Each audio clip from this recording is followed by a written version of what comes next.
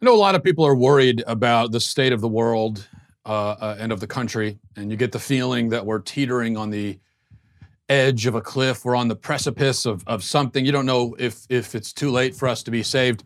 Well, fear no more, because help is here. Cardi B is running for Congress. Not yet, but she's going to run for Congress. She said yesterday, she tweeted, "I do feel like if I go back to school and focus up, I can be part of Congress.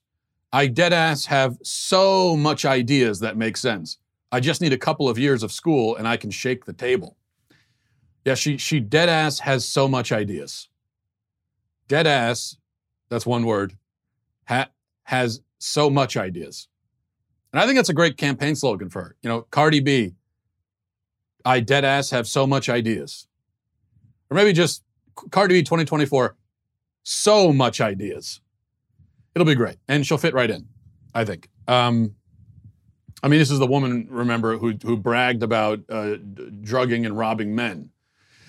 So she admitted to committing that crime on multiple occasions, a whole series of violent felonies she admitted to, and bragged about it. So as a thief, she'll fit right in Washington. So I'm looking forward to that. Speaking of which, Bernie Sanders and Elizabeth Warren, they deadass have so much ideas as well. It's just that their ideas, like Cardi B's, not always the best. They finally turned against each other, and in a not very shocking turn of events, these reports have surfaced. Just surfaced like a dead fish floating up to the top of the water. Nobody caused it, just happened on its own. The reports just sort of, there they are. They surfaced. Reports surfaced that Bernie Sanders in 2018 met with Elizabeth Warren and said in that meeting that a woman cannot win the presidency. Now, Bernie, of course, has strenuously denied this, but Warren has come out, issued a statement, and without trying to sound like she's accusing him of being a sexist, she basically is accusing him of being a sexist. This is her statement. She says, "Bernie and I met for more than 2 hours in December 2018 to discuss the 2020 election, our past work together, and our shared goals. Beating Donald Trump, taking back our government from the wealthy and well-connected, and building an economy that works for everybody." So these are wealthy, well-connected people who want to take back the government from wealthy and well-connected people by taking control of it themselves. All right. Among the topics that came up was what would happen if Democrats nominated a female candidate. "I thought a woman could win." He disagreed. "I have no interest in discussing this private meeting any further." Then she goes on. "I have no interest in discussing the meeting, but let me discuss it for a minute." So after she's confirmed that part of it, she said, "I'm not gonna. He's totally a sexist, but I'm not gonna confirm it. We're not gonna talk about it, okay? I don't want to talk about it. I'm just saying that Bernie is a backwards, bigoted misogynist. I don't want to talk about it. That's all I'm saying. Okay, I'm just gonna say that, and then we're not gonna talk about it anymore." Now, Bernie fans have, of course, not been too happy about all of this, and they have presented what I think is pretty compelling evidence to exonerate their man. Here is, and this is now making its rounds on social media, but this is a clip of Bernie apparently back in 1988 with still remarkably the same haircut in 1988, and here he is talking about women presidents. "The real issue is not whether you're black or white, whether you're a woman or a man. In my view, a woman could be elected president of the United States. The real issue is, whose side are you on? Are you on the side of workers and poor people, or are you on the side of big money and the corporations?" Okay, so there you go. He deadass had the same ideas. He had so much ideas even in 1988, the same exact ideas. Same hairstyle, same, ranting and raving, which you got to respect. So there has been consistency from Bernie Sanders. The only thing that he's not consistent on is the whole thing of, rich people are evil, and then he goes out and buys 3 houses. So that's a little bit of an inconsistency. But in terms of his rhetoric, he's been saying the same things for forever, since the Revolutionary War, approximately. But in 1988, he says that, there could be a woman president, and now Warren claims that in 2018, 30 years later, he's changed his mind. Even after, and she is saying that he changed his mind even after he had the evidence of a woman running for president, Hillary Clinton in 2016, and winning 3 million more popular votes than Donald Trump. So would seem to be pretty good evidence that people are willing to vote for a woman, even a woman like Hillary Clinton. God help us. So now I have no dog in this fight between kooky socialists, but I have to say a couple of things here. First of all, who cares if he said this? You know, even if he said that a woman can't be president, which I don't believe he said, and again, I have no reason to take his side other than it's not like I like the guy, but I don't believe he actually said it. But even if he did, even if he dead ass did say that, okay, eventually I'm going to use this slang in the proper context. I don't even know what it means. I don't know what it means. Dead ass. What is that supposed to mean? So in the context she used it sounds like a replacement for literally or something, the way people use literally. Now we're doing dead ass. Even if he dead ass did say that, it's not sexist. There's nothing sexist about it because that would be a statement of his opinion about the voting public, not about women. So if he said that, then what he would be saying is that he thinks the voting public is sexist, which is sort of an insult to the voting public, but we're used to liberals insulting people that way. I mean, it'd be the same sort of thing as if Bernie Sanders were to say that he doesn't think a black man can get a fair trial in an American court, which is the kind of thing that he probably would say. And, you know, he probably does think that. But would that be a statement about the black men, or is that a statement about the court system? See, he's accusing the court system of being racist in that case, in that hypothetical, if you were to say that. In this case, he'd be accusing the voting public of being sexist, which is insulting and demeaning to the American public, but again, not insulting and demeaning to women. But in any case, the real problem for Warren is that she's a known liar, so there's no reason at all to believe what she says. We already know that she's not above lying to get what she wants. Bernie, on the other hand, has bad ideas, is a hypocrite, would be a dead-ass disaster for this country if elected, but there's no reason to think that he's a liar the way that she is. I mean, she's just a liar. We know that. But I don't think we necessarily know that about Bernie Sanders. As I said, though, I have no dog in this fight, and I'm sure that Trump is glad to see them fighting, because here's the irony. Between Bernie and Warren, there's certainly enough votes there to win the nomination. I think the last poll I saw, the Real Clear Politics average, had the combined average for Sanders and Warren together was about 35 points combined, which is well above Biden at 26 or 27 points. So if one of them were to drop out and endorse the other, or even one of them were to drop out and join the other's ticket, then I think they would sail to the nomination. And this is what exposes them both as frauds, really, because this is what they would do if they really cared about the ideas and about beating Donald Trump and all of that, as Elizabeth Warren claims to care about, then that's what they would do. But instead, they both stay in because it's really about the pursuit of power. They both stay in, and now they're going to start eating each other alive, and Joe Biden's going to win the nomination and then probably lose to Donald Trump. That's what's going to happen. Bernie Sanders, 78 years old, probably only a few years from death. I say that because he's 78 years old. The average life expectancy for a man in this country is 84, I think, or not much higher than 84 at least. So, you know, however long he lives, it's not that much longer probably at his age. He's been a politician forever. And rather than retiring and enjoying his last few years on earth, he's grasping desperately for power because he wants it and he needs it. And he will sabotage his own party in pursuit of it. Same for Elizabeth Warren. It's pathetic. A pathetic display. But, as I said, great for Trump. Now, before we move on, a word from LifeLock. If you want a New Year's resolution that's easy to keep, here's one. Resolve to help protect your identity and personal info with LifeLock, identity theft protection. Look, getting your identity stolen, it's one of those things that people think won't happen to them, but then it does, right? And you learn the hard way. But this is one of those lessons also that you don't want to learn the hard way because it's very difficult to recover from. And there's no reason to learn it the hard way because you can always get LifeLock. LifeLock alerts you to potential threats to your identity. They see more than you're able to see by just monitoring your own credit.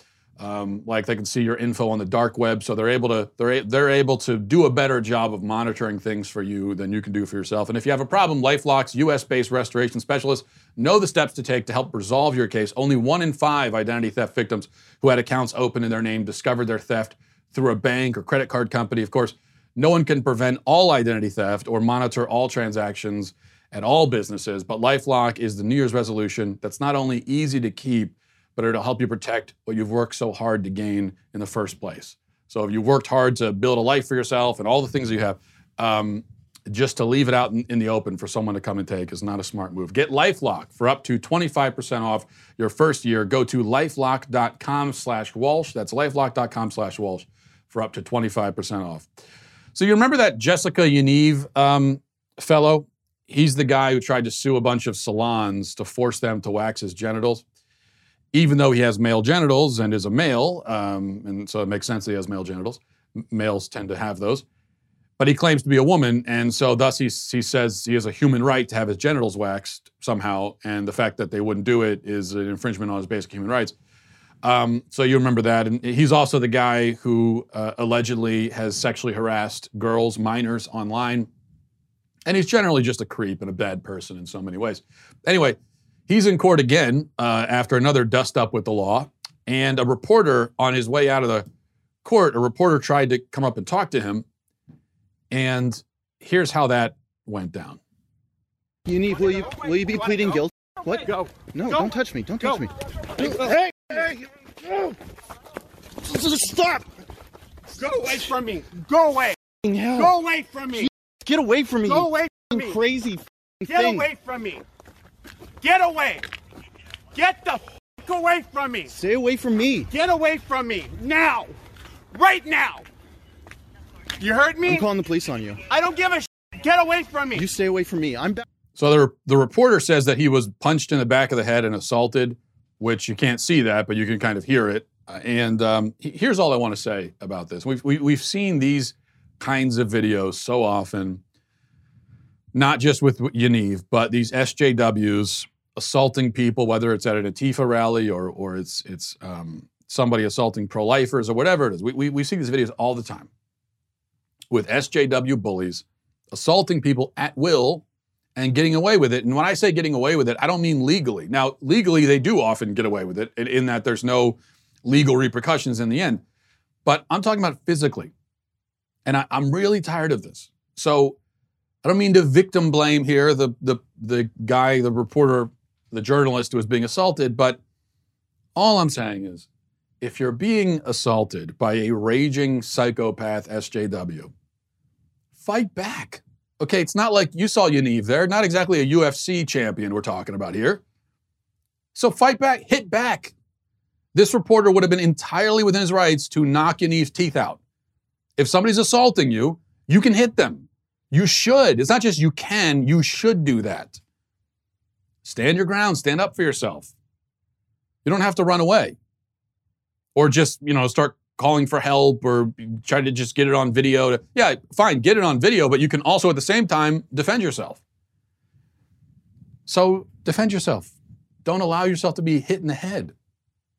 Respond with force. You have every legal and moral right to do so. That's what I'm saying. People have gotten way, way, way too comfortable doing this. You see these videos all the time, and it just seems like people in this country today, they're so comfortable. You see someone, you don't like, or they're making a political point you don't like, or they're annoying you, just go up and punch them. At least on the left, that's what they've gotten very accustomed to responding that way. And I guess why not? Because nobody ever seems to respond. They just do it and then they walk away. And the video goes viral and we talk about, those violent leftists. I'm sick of that. Just why? I mean, this guy of all people, this Yaniv guy, you're going to let him hit you in the head? You're going to let him do that? This is the only way. This is the same thing, that parents used to tell us, and parents don't say this anymore, I guess, because it's endorsing violence. But back in my day, when I was a kid, we used to be told that you got a bully on the playground. Maybe the one thing that bully needs is a sock to the nose. Sometimes people need that. And I think that's what we're seeing here. And if they never get that, if there's never any immediate repercussion for acting this way, then they'll just keep doing it. And it's for their good anyway, because not everybody in the world is quite so willing to be hit in the face or attacked. And you never know when you go up and treat somebody the wrong way, or when you treat the wrong person that way. You never know how they'll respond. So sometimes it could be for their own good. You respond in kind, just physically defending yourself proportionally. Maybe they learn their lesson, and maybe that stops them from, in the future, going after someone who maybe will respond not so proportionally. You never know. So just defend yourself, everybody. That's what I'm saying. All right, a certain a professor, college professor, and once you see the clip here, you're not going to be surprised that this is a college professor we're dealing with. But her name, Dr. Shola Mos Shagbamimu, I think. Shagbamimu, I think I'm pronouncing that correctly. Dr. Shola, we'll call her for short. She was on TV this morning, British TV, talking about the reaction that Meghan Markle and the reaction to the Meghan Markle and Prince Harry situation. And she said that the people criticizing Markle are not only racist, but so obviously racist that she doesn't need to explain why they're racist. And in fact, if you ask for an explanation, that only proves that you're racist. Watch.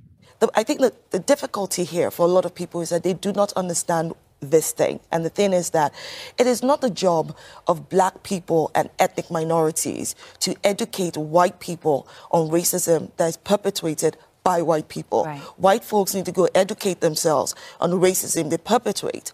The reason why the racism experienced by Meghan feels so personal and it deeply resonates with a lot of people is because it's symptomatic of the culture of racism in the United Kingdom. What examples do you have? You see, that is another problem. When people keep asking what examples, it makes me question. It makes me question, where have you been the last 2 years? What have you been reading? What have you been listening to? I've been reading right. some criticism. Right. I haven't personally read anything that I could say was based on racism. And this is part of the problem. And let me explain what racism looks like from the lens of white privilege. White privilege whitewashes racist and inflammatory language as unconscious bias. So this is great. You see how the game is played, and you couldn't ask for a better illustration of it. You couldn't ask for a better explanation of the left-wing playbook than you get here. So you've got Dr. Shola claiming that the criticism of Meghan Markle is racist. And then you've got this very careful, very hesitant white guy just ever so cautiously asking. He's very cautious about it. Ever so cautiously saying, hey, I mean, do you have an example of this? You're saying racist. I mean, can you give one example just so we understand? You see, that's the problem. Only racists ask for examples. Oh, okay. Well, never mind. And then she goes into this whole spiel using a lot of big words and a lot of lingo and jargon about whitewashing and unconscious bias and the camouflaging of racist behavior and so on and so forth. And all of this just to herself camouflage the fact that she has no evidence for what she's saying. No examples to provide. She's saying all of this criticism of Meghan Markle is racist. Okay, well, just there's a lot of it apparently, so can you cite one example of racist criticism against Meghan Markle? I'm not even saying that it doesn't exist, but just tell me what you're talking about. I want to understand what you're saying. I'm trying to listen to you. I'm being an active listener. And so there's a phenomenon that you're describing, and so I'm saying, give me a few more details on that phenomenon so I can understand it. But no, we're supposed to take her at her word, on face value, because she's black and we're white, and that's all there is to it, and that's it. Just that's it. You can't. That's all that you need to know.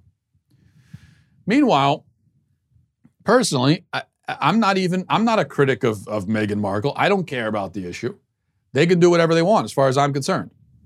But and as I said a few days ago, I sort of admire the fact that she was able to get her spouse to break up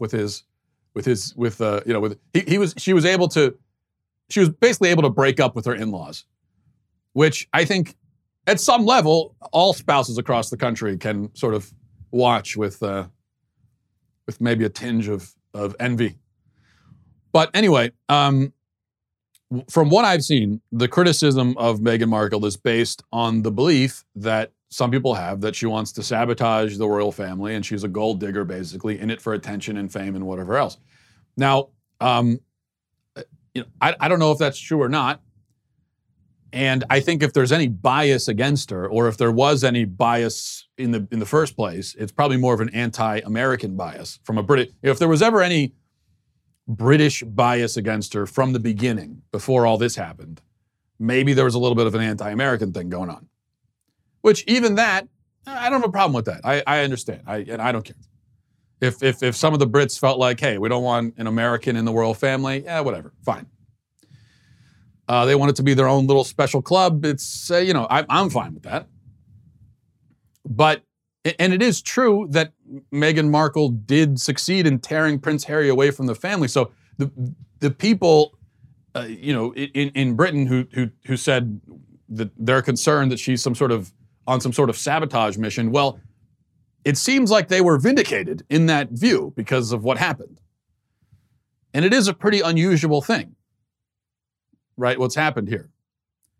So the woman on the show is sitting there and saying, oh, well, the moment a black woman dismantles the royal family, suddenly it's a problem.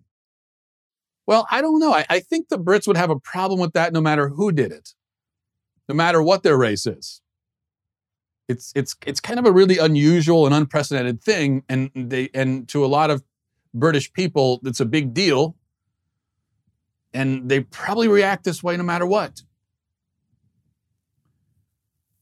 I think to them, having a Prince Harry step down from the family, whatever that means, that's as I said, it's a big deal.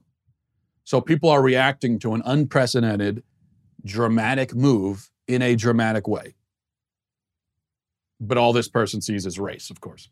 Now, in a follow-up post on Twitter, Shola says, people triggered by the truth of racism, people triggered by the truth of hashtag racism and hashtag white privilege can't handle the truth.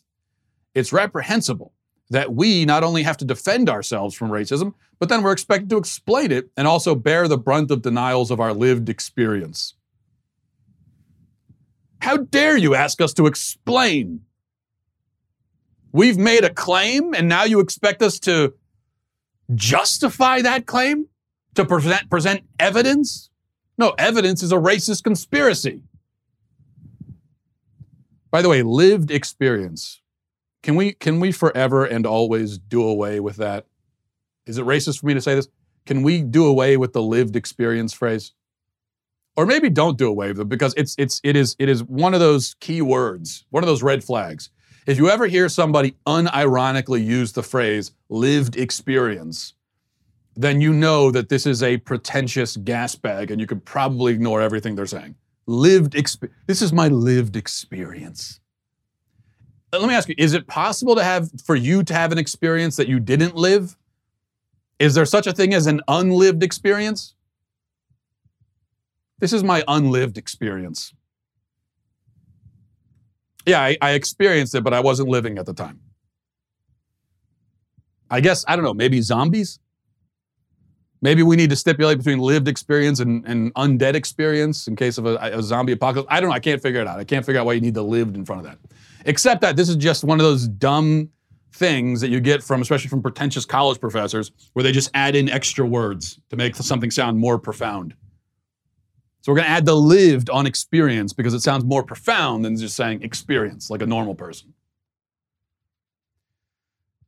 Let's Well, before we move on, a quick word from Rock Auto. You know, going to the auto parts store is not always the most fun experience, right? Speaking of experience, my lived experience of going to auto parts stores, not always the best, because you drive all the way there, you go in, things aren't always the best organized, and at least in my opinion, I never agree with the way that stores are organized. I always think, I'm always judging the way they've organized whether it's the grocery store, auto parts, and then I write angry letters, as you might expect, to the management.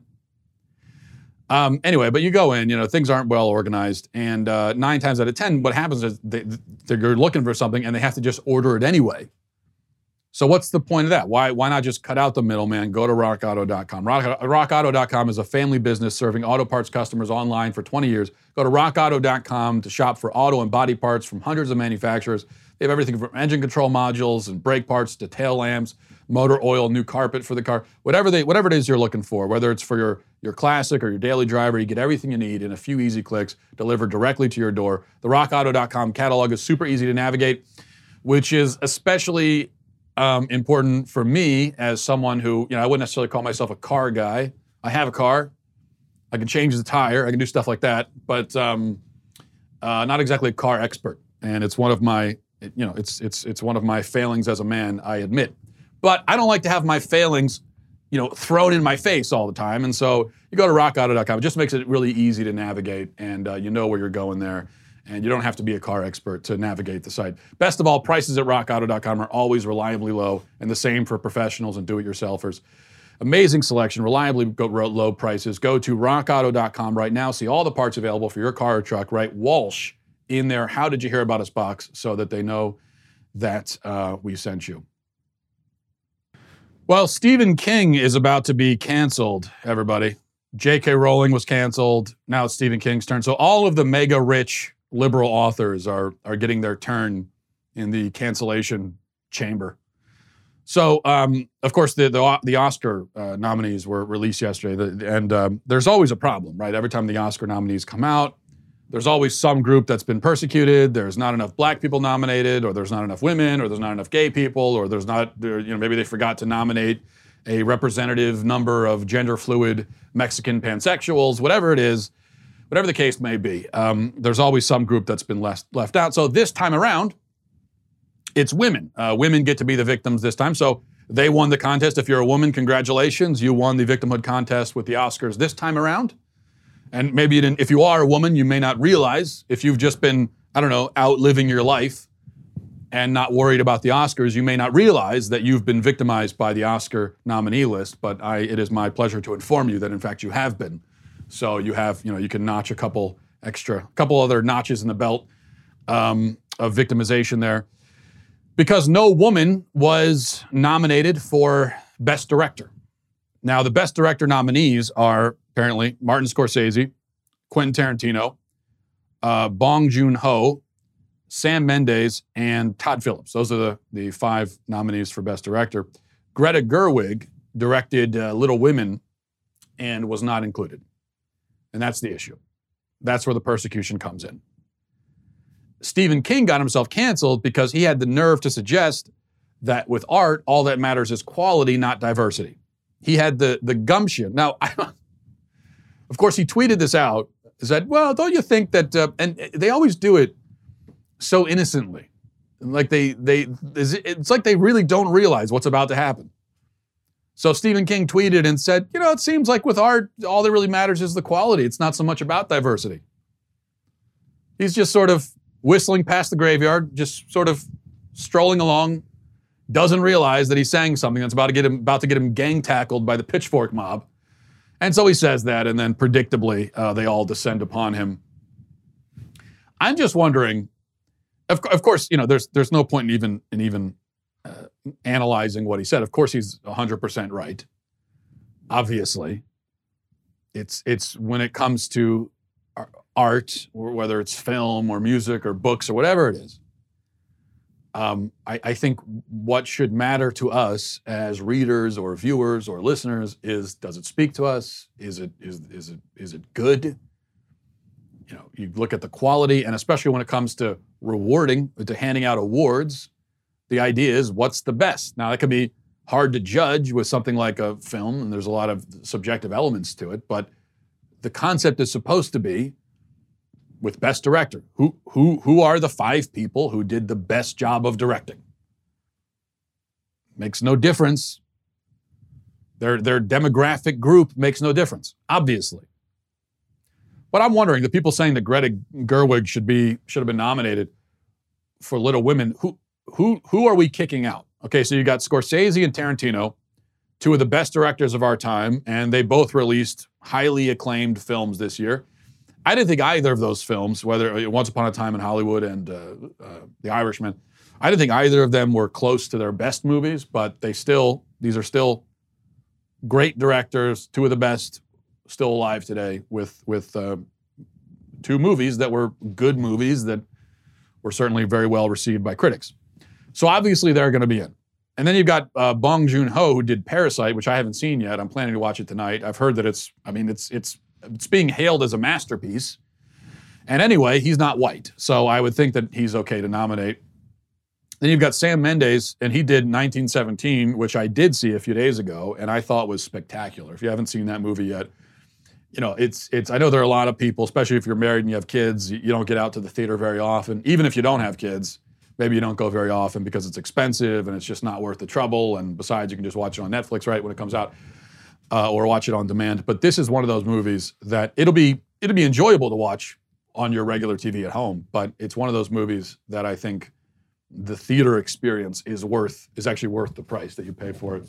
And I thought it was great. One of the criticisms of 1917 that I've read is that, well, the 2 criticisms. Number one, you've got what is called a gimmick, what the critic would call a gimmick of the whole movie is presented as if it's one long shot, where you're following these guys and the camera doesn't really break away from them. There's no cuts, and it's one long extended shot for 2 hours. Now, of course, in reality, there were cuts, but they just edited it together so that it didn't look like it.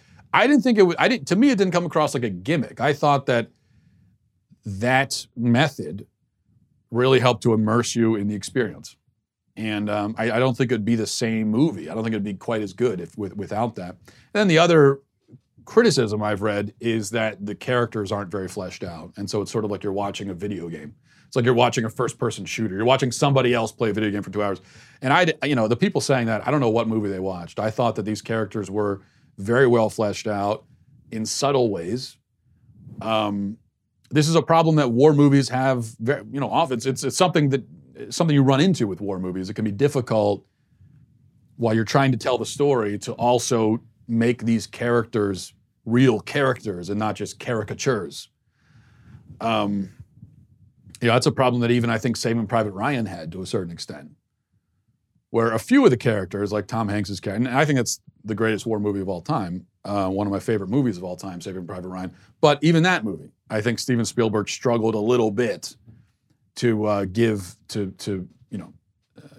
give some real layers to these characters and to some of them, to turn them into real people and not just cartoons, basically. So it's always a struggle with war films. I thought that Mendes did a good, noble job of it in a subtle way. There's you get a few scenes with these guys that kind of show you the development of the character, and it shows you extra layers there that weren't immediately obvious. So anyway, that was a great movie. And I think deserves to be nominated. And then Todd Phillips with Joker, one of the most talked about films of the decade. A huge success, obviously, which, of course, just because a movie's a huge success doesn't make it a great movie, but this is also, I think, in my view, a really good film. And I think it would be weird and also Todd Phillips is presenting a very different take on this iconic character. An iconic, well-worn character, he's presenting a different take. So I think that deserves as well. Which of these guys do you kick out, just so you can nominate Greta Gerwig? I haven't seen Little Women, I admit. And I don't plan to watch it. I admit that too. But I'm skeptical that that film and the directing job done there is really better than any of the 5 I just mentioned. All right, let's move on to emails. But seriously, go watch 1917 if you haven't watched it yet. Okay, by the way, I don't want to forget to mention, if you're not already a subscriber, you're really missing out. And right now, using promo code Walsh, you'll get 10% off any plan that you choose. Head over to dailywire.com/subscribe and pick the plan that's right for you. For as little as $10 a month, members will get our articles ad-free. You get access to our live broadcasts, get the show library, the full 3 hours of Ben Shapiro every day, select bonus content, you get access to the mailbag, much more than that as well. Plus, our new all-access tier gets you live online Q&A discussions with me, Ben Shapiro, Andrew Klavan, Michael Knowles, plus our Daily Wire writers and special guests. We bring them all in, and it's always a really interesting discussion there. So don't forget, you also get the greatest of all beverage vessels as well, the Leftist Tears tumbler. So you want to get on that now. Okay. This is from Jason, says, you got on the topic of free will again. You had mentioned that you make the decision to lift a mug or make a grilled cheese. What if those decisions were allowed to be made as they are inconsequential? You mentioned you could go kill someone if you wanted, but really you can't. Your moral code wouldn't allow it. Now, morality is subjective to a degree within each person and changes through time. What if God guides us through morality? What if those lacking morals do so because of God putting events in motion? We know morals come from God. What if this is why? Curious as to your thoughts on this. Okay, so I'm going to try to home in, Jason, on what I think are your primary point. Talking about free will, you say that, well, I really can't do whatever I want because my moral code is there. And I guess part of your point is, I'm not the one who put my moral code in place necessarily. So then I don't have free will. I guess maybe that's your point. So when I say that I'm choosing to lift my mug, yeah, I could choose to do that. That's an inconsequential thing, but I can't really go out and kill somebody because my moral code would prevent me. But that's the point, Jason, that my moral code, which does rule out and prohibit killing someone, it actually cannot prevent me from doing it. I could, if I wanted to, make the decision, in spite of what my moral code says, to go out and kill somebody. Contrasting that with like computer programming. Now, your computer is programmed to do a certain thing, and it is prevented then from doing other things that it's not programmed to do, unless it malfunctions and something goes wrong. But a computer can't say to itself, well, I'm programmed to do such and such, but I really don't want to do that, so I'm going to do this instead. We can do that. We can say to ourselves, and all of us have said it, hopefully not with something as serious as killing somebody, but we've all said to ourselves at times in our life, well, I know this is wrong, I shouldn't do it, but I'm going to do it anyway because I want to. Because I've decided that there's something else that I want, and it's worth breaking my moral code to obtain it. And then we always find out that it wasn't worth it in the end, but we're stupid, so we keep doing it anyway. But we still have free will because we still have that choice. So the fact that I can theoretically, the option is open to me to go on a killing spree if I want to, but I don't. So I don't, right? And that's the difference. That's where free will, I think, still applies. This is from Santiago, says, hi, Matt, I love your show. I listen to it every day on my commute from work. I find myself in the rare position of disagreeing with you in relation to your counter-argument to Sam Harris's refutation of free will. I agree with your conclusion that free will exists, but I think that you got Harris's argument wrong. As I understand it, his argument is not that if you had the same mental illnesses and bad home environment of a serial killer, you would also be a serial killer. What he is saying is that if you had exactly the same brain, down to the neural connections and all the same neurotransmitters and other chemical molecules in the exact same position, you would do exactly the same thing. In other words, he is saying that our decisions boil down to just one big complex chemical reaction going on in our brain. As such, if you knew every single molecule in every single position, you would theoretically predict every decision, or could theoretically predict every decision. Actually, the whole argument of determinism is that the universe itself is one big chemical reaction that should be predictable if we know all the variables. This idea is represented by the concept of Laplace's demon. Therefore, Harris argues, free will is just an illusion that arises from the fact that the chemical reaction in our brain is so complex that making exact predictions of the outcome is hard. However, in theory, even your decision to lift your mug should be predictable if you have enough initial information. This is indeed a powerful argument, but I think it has a big flaw. The burden of proof is on him. The claim that the universe is deterministic and that all that influences the physical world is just matter and physical energy is a tremendously strong one, and I do not think there is a way to scientifically or philosophically prove it. What I'm saying is that I do not think that your argument refutes Harris's, but I also do not think that Harris's argument is a valued refutation of free will. In fact, I think that there is no way to conclusively prove that our decisions are deterministic or that free will exists. And that is an aspect of Harris's argument. I don't think I thought that I provided a relatively accurate summary of his argument. Now, he did say, I think there was one line in his book, in his argument, that I think maybe encapsulates it, and it was the strongest line in the book, where he's talking about, talking about I think it was a murderer. He said, well, if I were to change places with a murderer, would I do the exact same thing? Would I also commit those murders?